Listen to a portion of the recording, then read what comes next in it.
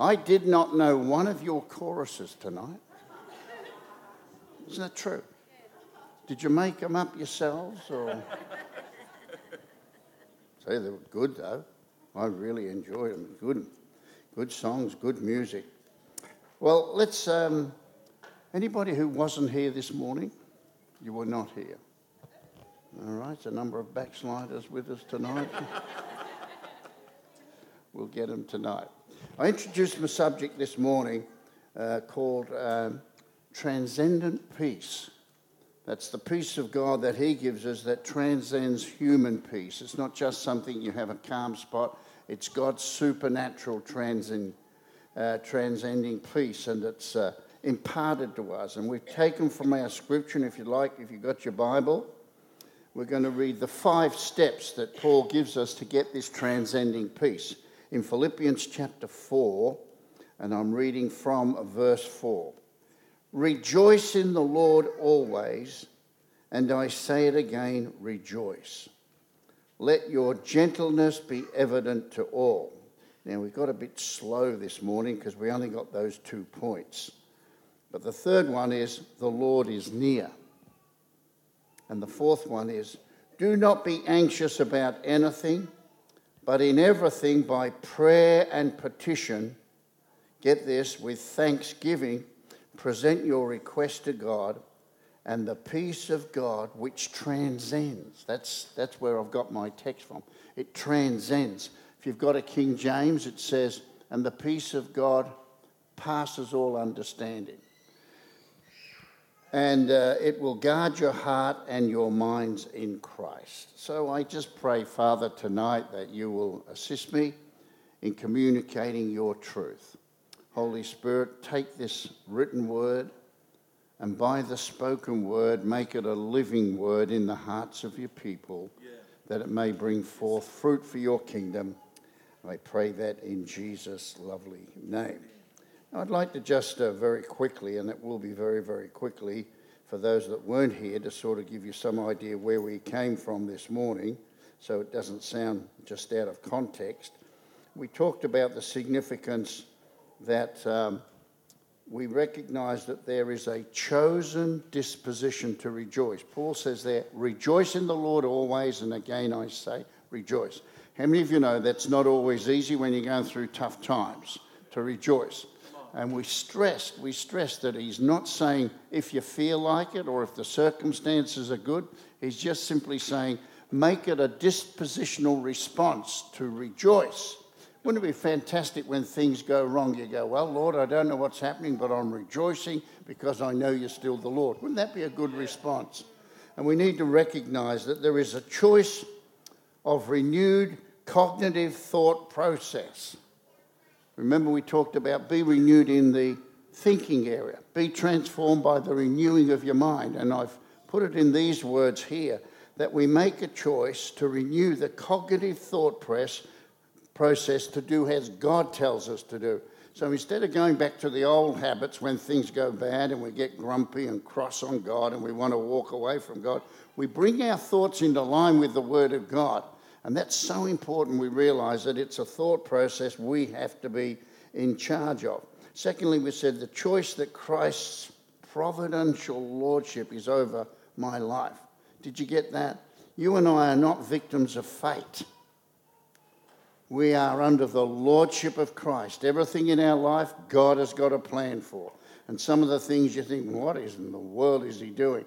That's called the providential hand. His hand is upon us, and we choose to acknowledge his lordship. And we choose to rejoice in that lordship. And thirdly, I will choose to rejoice.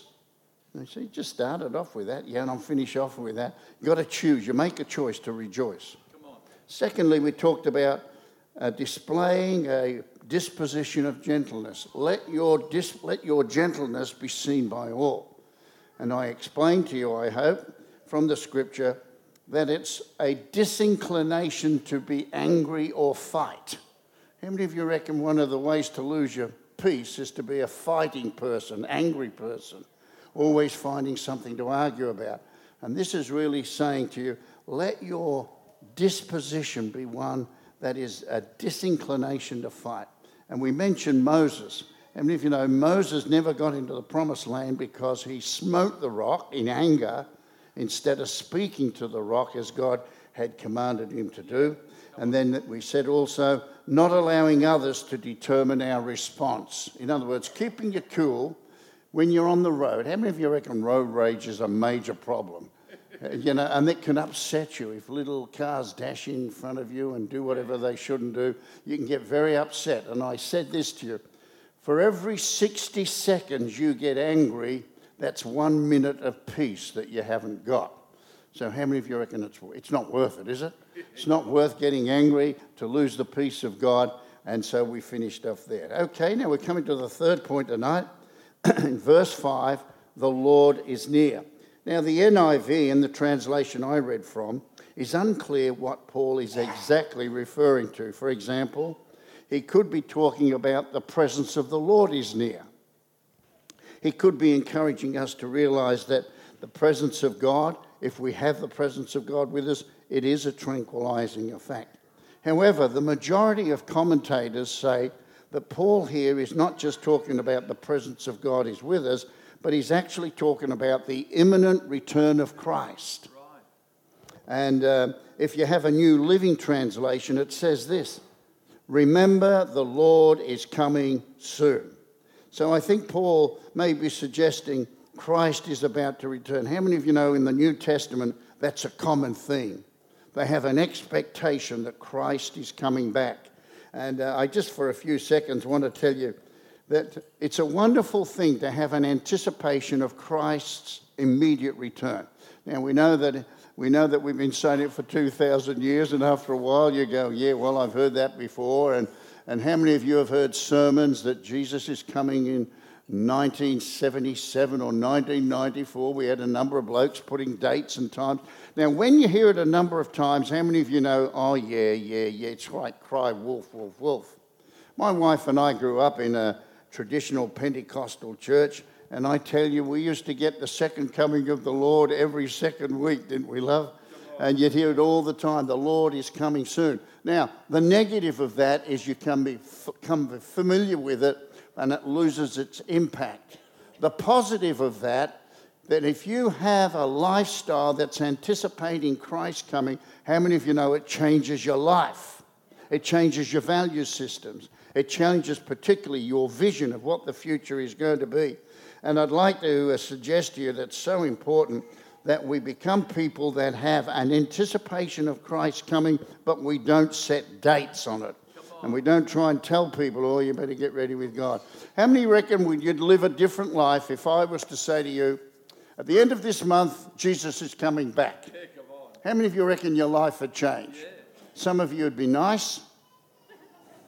You'd be spiritual. You'd be at every prayer meeting. You'd be at the 3 o'clock one. By the way, represent me at that one because I probably won't be there. But how many of you reckon it's a good thing to recognize that when you have a shortness of time in mind, have you talked to people who've had a terminal illness and a diagnosis of, months to live or a year to live, how it changes their whole value system? And I don't want to scare you, but I want to say what a great thought it is that we live with a sense of Christ coming back. So if you're a bit confused about what I'm saying, join the club, everybody is, but here's a good plan. Here's a good plan. Plan like Jesus is never coming back. In other words, you young ladies along here, you're looking for a husband, go ahead. If you can find one, I can't see too many around, but go ahead. All you young couples that want to have kids, have a dozen.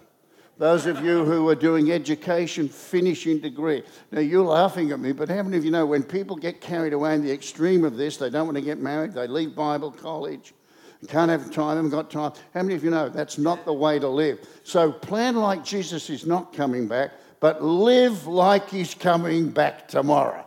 That is your priorities, and what you're living for is the kingdom of God and Jesus coming back again. There was a movie called The Bucket List. Did any of you see that? Yeah. You godless people? Jack Nicholson and Morgan Freeman maybe, but that's the other bloke. They were both diagnosed with terminal diseases, and they were both in the same room in the hospital. rather an aggro bunch of guys, but nevertheless, one of them, Jack Nicholson, was a multi-millionaire. And Morgan Freeman had written down a list of things he'd love to do before he kicks the bucket. That's why it was called the bucket list. And a number of those things he looked at and he thought, this will never happen, threw it into the rubbish bin, and Jack Nicholson happened to get hold of it. Anyway, long story, very short. Jack shouted Morgan Freeman around the world. They did everything that they ever wanted to do. The places, Switzerland, French Riviera, everything they wanted to do, they did together. The great thing about that story, I reckon, is at the end, Jack Nicholson, who's been struggling with a relationship with his daughter, and Morgan Freeman's onto him. You know, it doesn't matter how much money you've got and how much fame you may have had, there's nothing like the love of your child. And it finishes up, Jack Nicholson goes and restores the relationship with his daughter. Fantastic thought. That the most important things are relationships. Things come and go. But how many of you know friendships, relationships, families? They are unbelievably valuable to us. And that story says to me, whatever your bucket list is, if you've got family that are away from God, or you've got enemies that are your family, it might be a good thing if you start praying and asking God to cool you down, open your heart to his love so that he can restore a relationship together. So it's very important that we get this balance between planning like Jesus isn't coming, but living like he's not. Point 4, we're nearly home, guys. Point 4, do not be anxious about anything. I just find that a very difficult scripture to handle.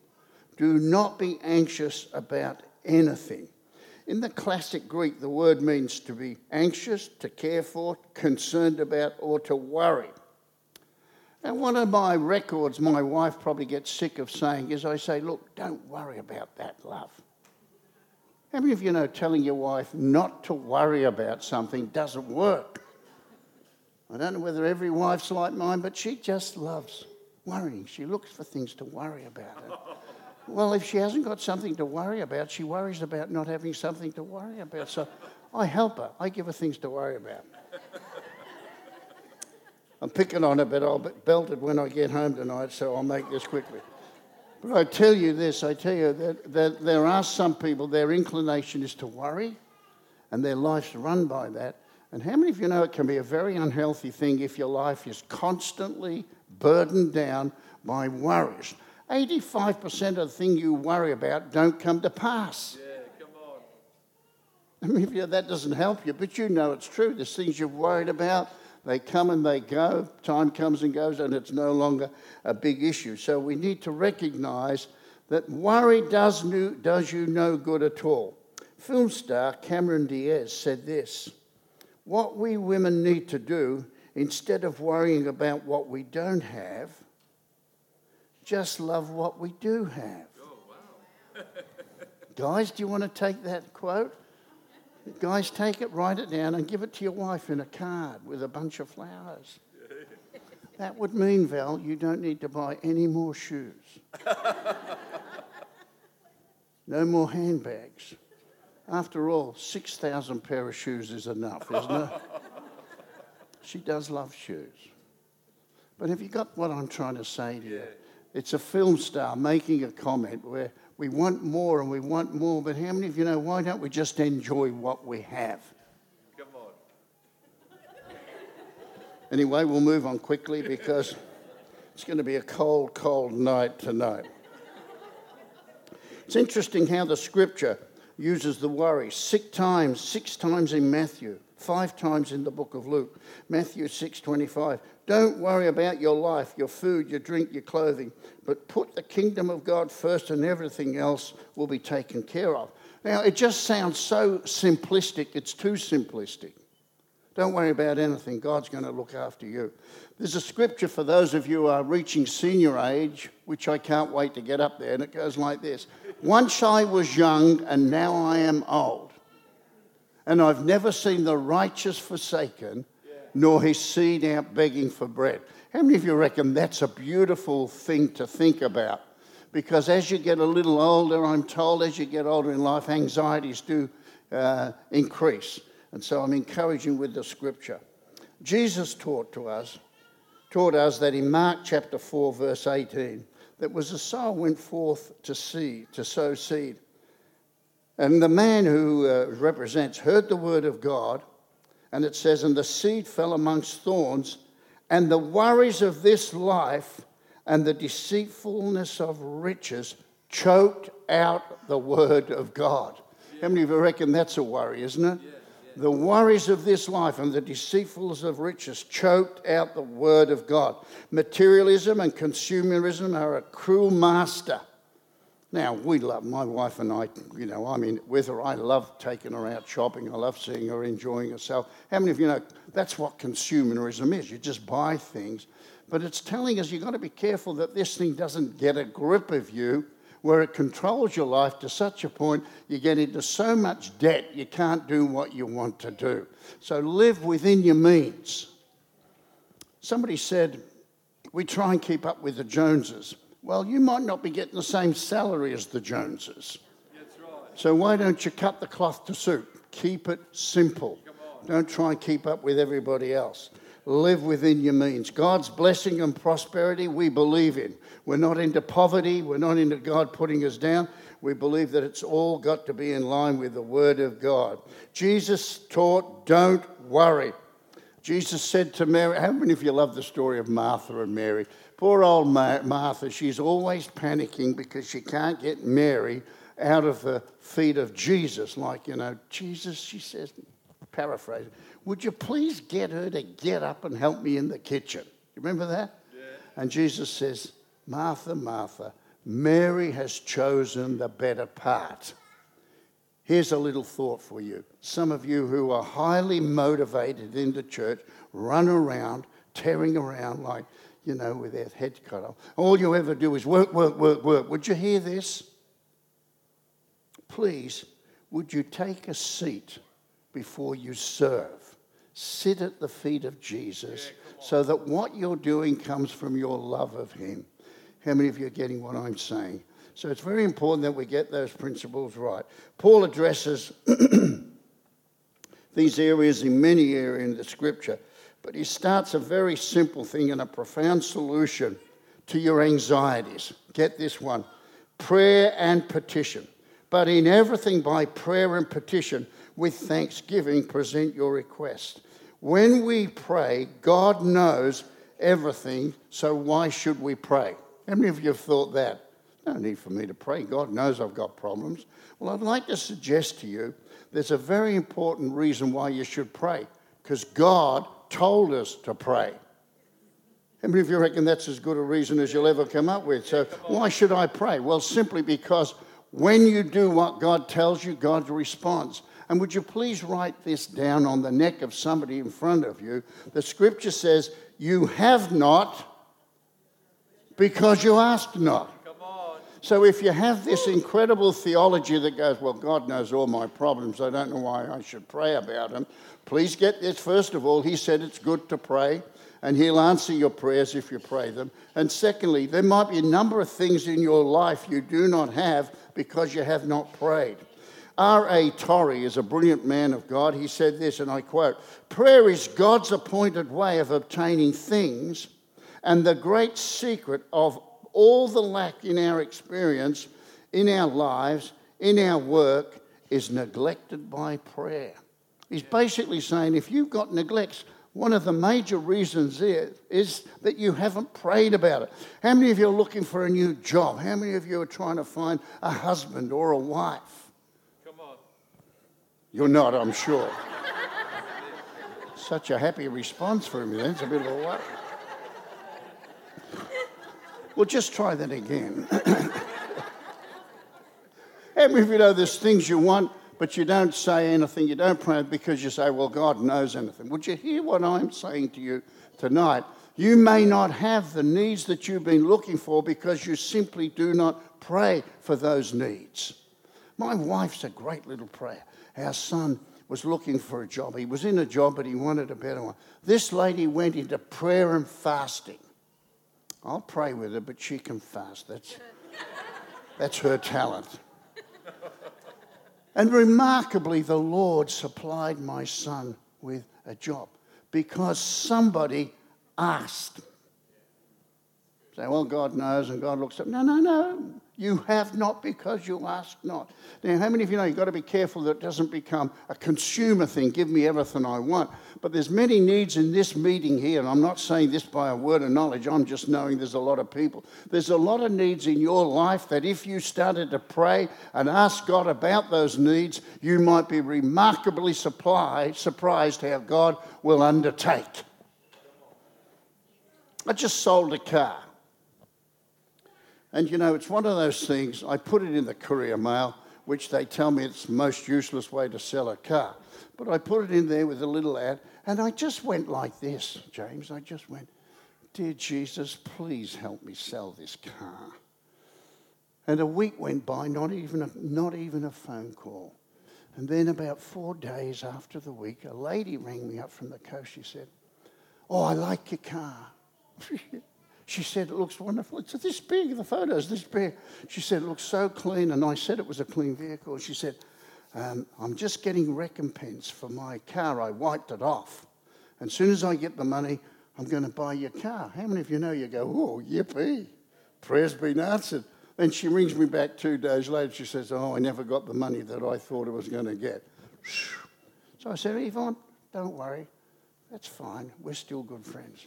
And she rings me back in a few days. She said, I've scraped up this amount of money, which wasn't quite as much as I wanted. But she said, I've scraped this amount and I want to buy your car. I said, well, it's here if you want to come. She came up, cash in hand, gave me the cash, signed the papers, and I said, you're going to drive it? You're going to take it down the road? You're going to get a mechanic to look at it? She said, no, I trust you. How many of you know there's either God or something's wrong in this there? But I'm simply saying to you, this was like, I've never heard of people just selling cars like that and people coming with cash and banging off it went.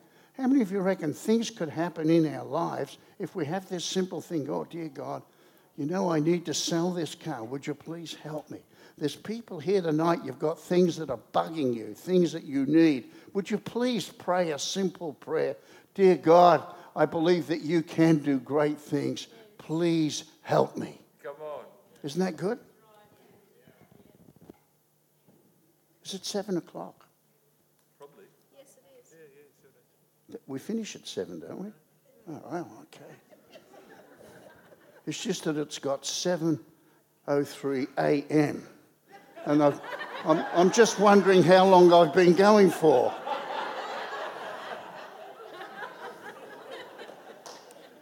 Like, you know how to hurry a bloke along, mate. That's so cunning, I'm telling you. In Ephesians chapter 6, verse 18, and pray in the Spirit on all occasions with all thanks of prayers and requests, with all kinds of prayers and requests. With this in mind, be alert and always keep praying for all the saints. Clearly, prayer is for more than just our personal needs. Let me just mention this Ephesians chapter 6. We are Pentecostals. We believe in praying in the Holy Spirit. How many of you have discovered when you pray in tongues, you don't necessarily know what you're praying about? Yeah. And because people don't know what they're praying about, often they think, what a waste of time.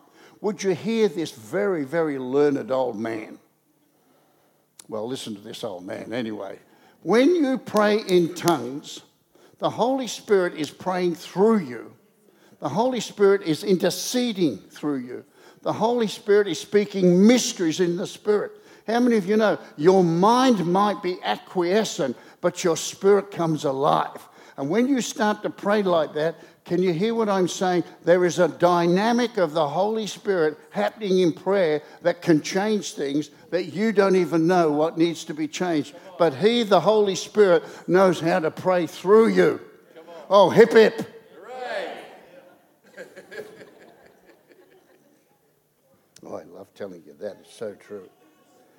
There is a difference, and the Scripture talks here about petitions and supplications, big words. A prayer when you pray, a supplication, oh dear God, would you do this? That's one thing. A supplication, one commentator said, it's like a prisoner requesting freedom. There is a desperation. I don't know what the prayer's all about for your city, but how many of you reckon we're in the middle of coming up to an election? Yeah. And can I say to you people, would you please get earnest about praying for our nation? This is a serious deal, and we want godly, righteous people to run our nation. And if there's one group of people that ought to be standing up, concerned about the election, I'm not telling you what party to vote for, but how many of you know we want to pray God's will be done for our nation? Australia belongs to God. The earth is the Lord's and the fullness thereof, and they that dwell therein. And we're a part of the people that dwell in God's earth. And we have every right and every responsibility to start praying, oh, God, your will be done. And remember what I said? We don't sit back and say, God, well, what's going to happen? God will do it. He changes things when we pray. I'm going as fast as I can possibly go, mate. Don't keep telling me to come on.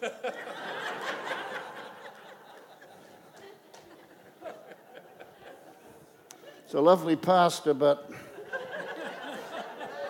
I tell you the first time I went to America, this is true, Val, I'll tell you. I'm preaching away and this bloke, he's sitting down there and he's going, come on. It was annoying me so much. Oh, come on, I'm getting loud. I said, fair crack of the whip, mate, I'm going flat out now.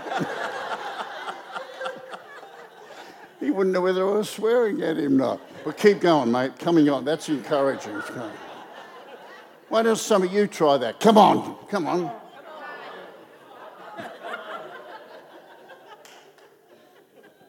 Yeah. Come on, get it over and done with. That's what we're saying here.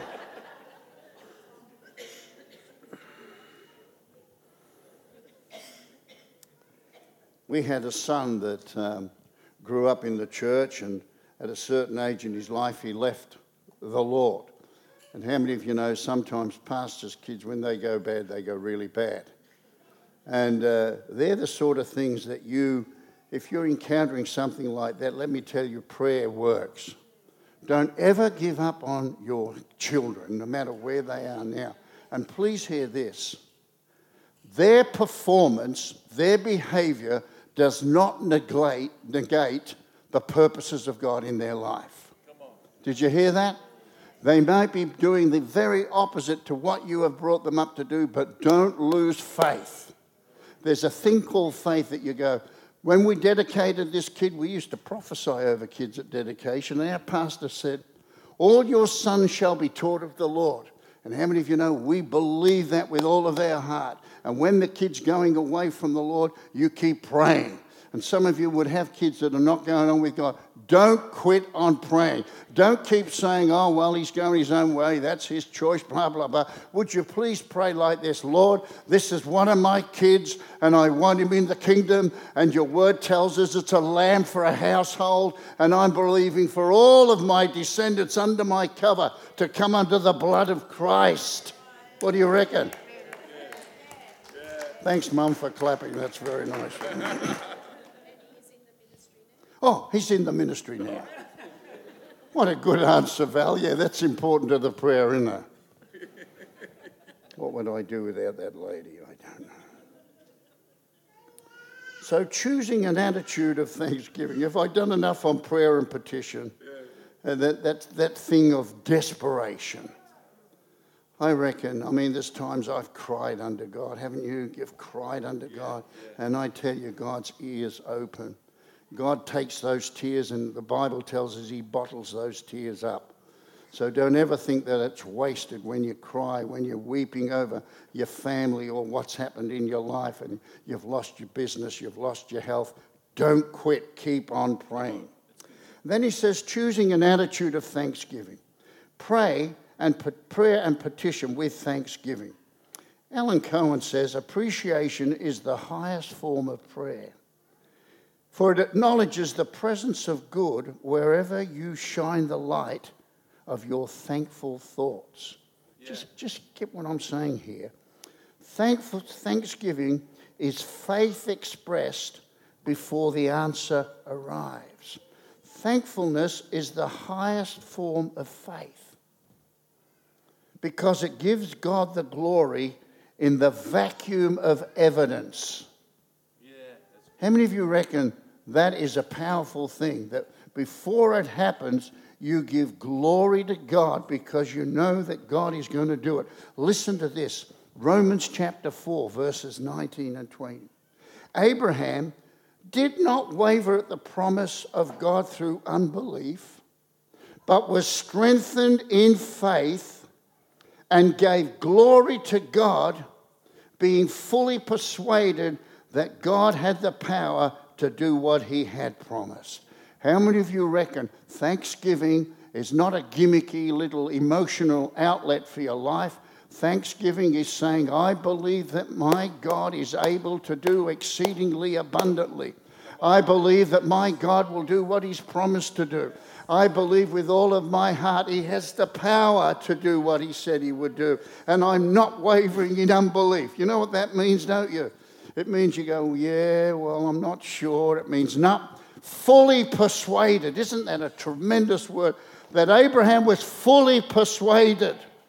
We need Christians that are fully persuaded about God's power to do things, intervene in your life, bring about a marriage restoration, bring about home then, bring about your business restoration, bring about health restoration. How many of you know? Fully persuaded that God is able to do exceedingly abundantly. I'm going to say it again. Fully persuaded that God is able to do exceedingly abundantly. He's not a mean God. He's not run out of energy. He hasn't been around so long he's tired. He's full of life and energy and power and authority. And you and I need to lock in there with thanksgiving. Yes, come on. That's good.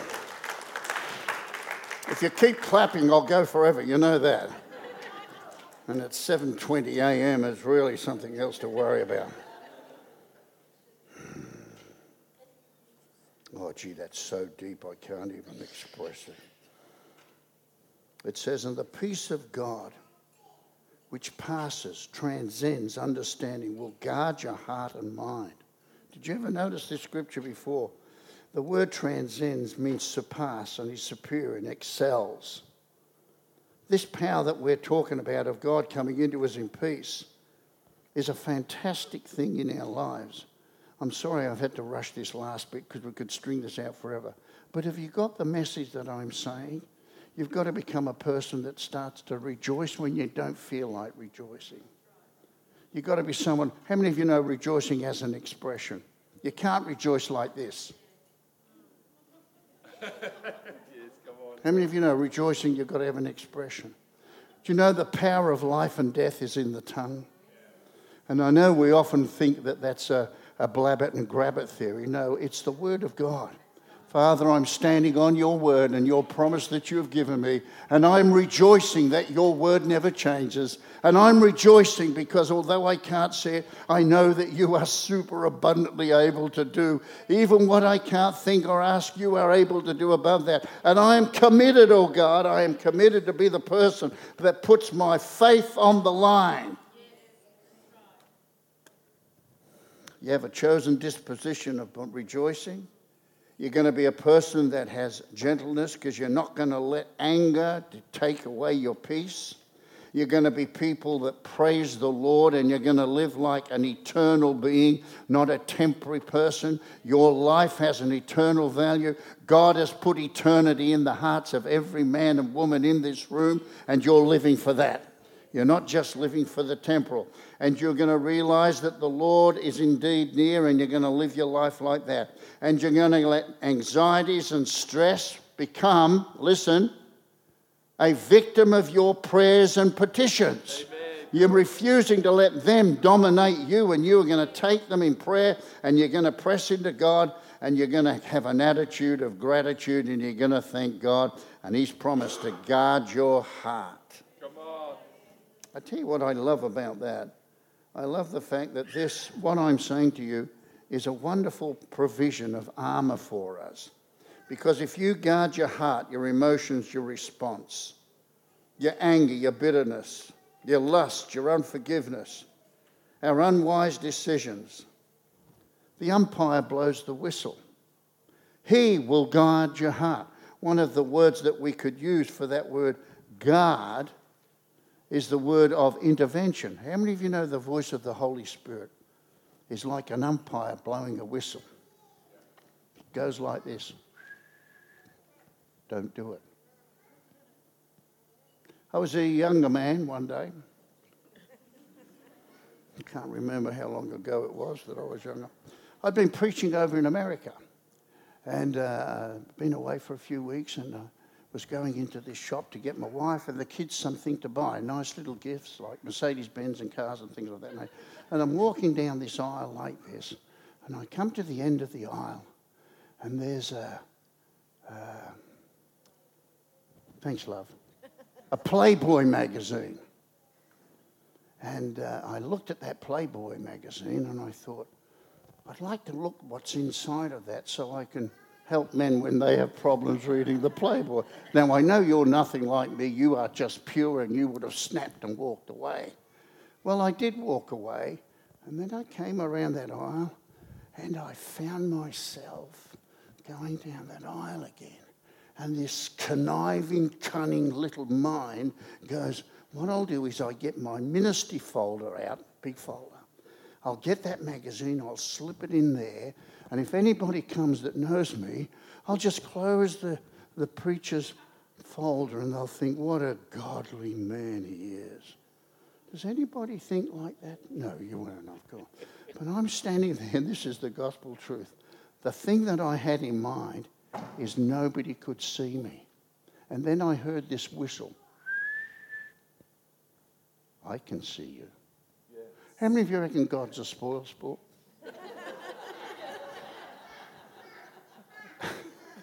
You're all laughing, but you know it's the truth. The umpire blows the whistle. That's why he guards our minds. He guards our hearts about bitterness. He whistles at it. I was driving along the other day. This is wonderful. I was driving along the other day, and a couple had caused me great pain. And I've preached a lot on forgiveness, but I'm driving along and I'm going, you've got to forgive them. And you know what I did? I said, Lord, and I named them. Bless her, bless him. And I felt so good blessing them because I haven't had too many inclinations of blessing towards them. But he will guide our hearts. He will guide our minds. He will bring us in line with the Holy Spirit and the mind of God. How many of you know peace?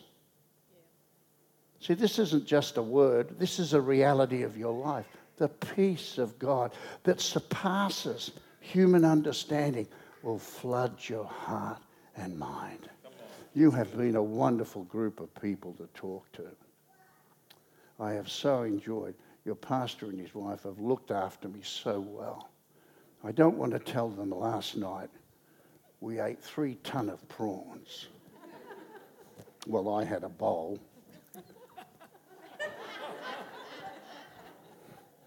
He's a vacuum cleaner when it comes to prawns, mate. They just disappear. He doesn't even shell them. Off they go. I love this man. He's such a godly man, and I shouldn't pick on him. Yeah, I should. It does him good. And I do love coming here because there's a wonderful spirit in this house. There's wonderful worship in this house. And thank you for looking after me so well. But, you know, I'm not here just to be looked after. I'm here to tell you, I think this is a word the Lord wanted me to share. That he wants us to be a people that start rejoicing when we would normally be downtrodden. That we start becoming people, take control over those who want to control our moods and our responses and our angers. That we want to be people that realize that we're living because Jesus is coming back soon. Would you think like that? Start living for the eternity. And would you love this one? What was the 4th point? James? No, prayer and petition, mate. You should be listening. We don't just talk about praying. We actually believe God answers prayer. Yes. Remember, you have not because you ask not. Yes. And then thanksgiving. Took a while to get there, but we got there. So let's pray. 7:20 a.m. It's a bright church, this one, mate, I'm telling you.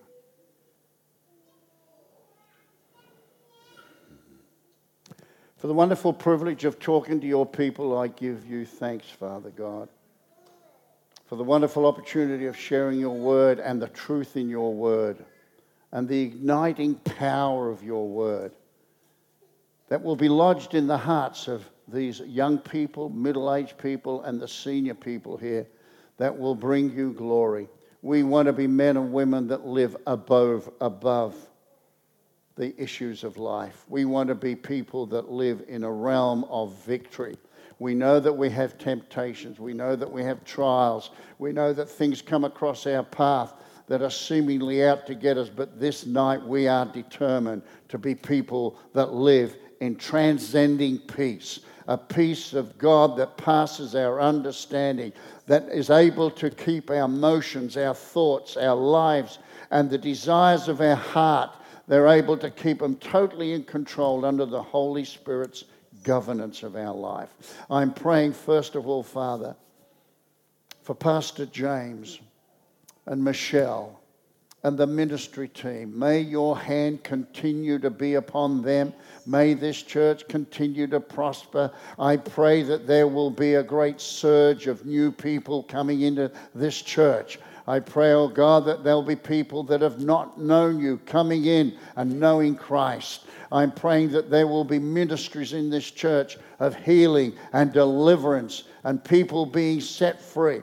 I'm praying over this house, oh Lord, that there would be an anointing of your Spirit that is like a great light shining forth over this area here.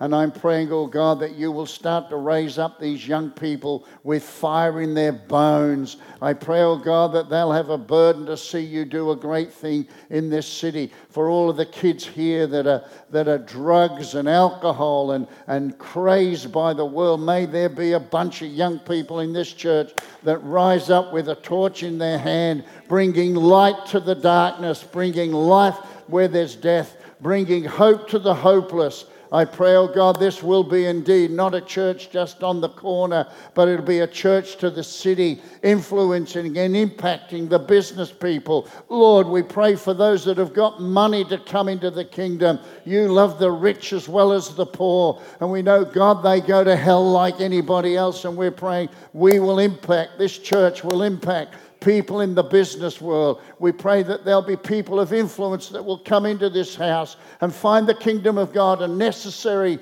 fulfillment of what their life has been looking for. I pray, oh God, that you'll continue to do the good work in the name of Jesus. Amen. We prayed for a number of people this morning, and should there be anybody that would like prayer, Pastor's going to close the meeting. I'll hang around the front for a while. He and I and others, if you would like prayer, we'd love to pray for you. How many of you know fears and anxieties are real? They're real. And maybe some of you just need a prayer to break that power over your life. Thank you, Pastor.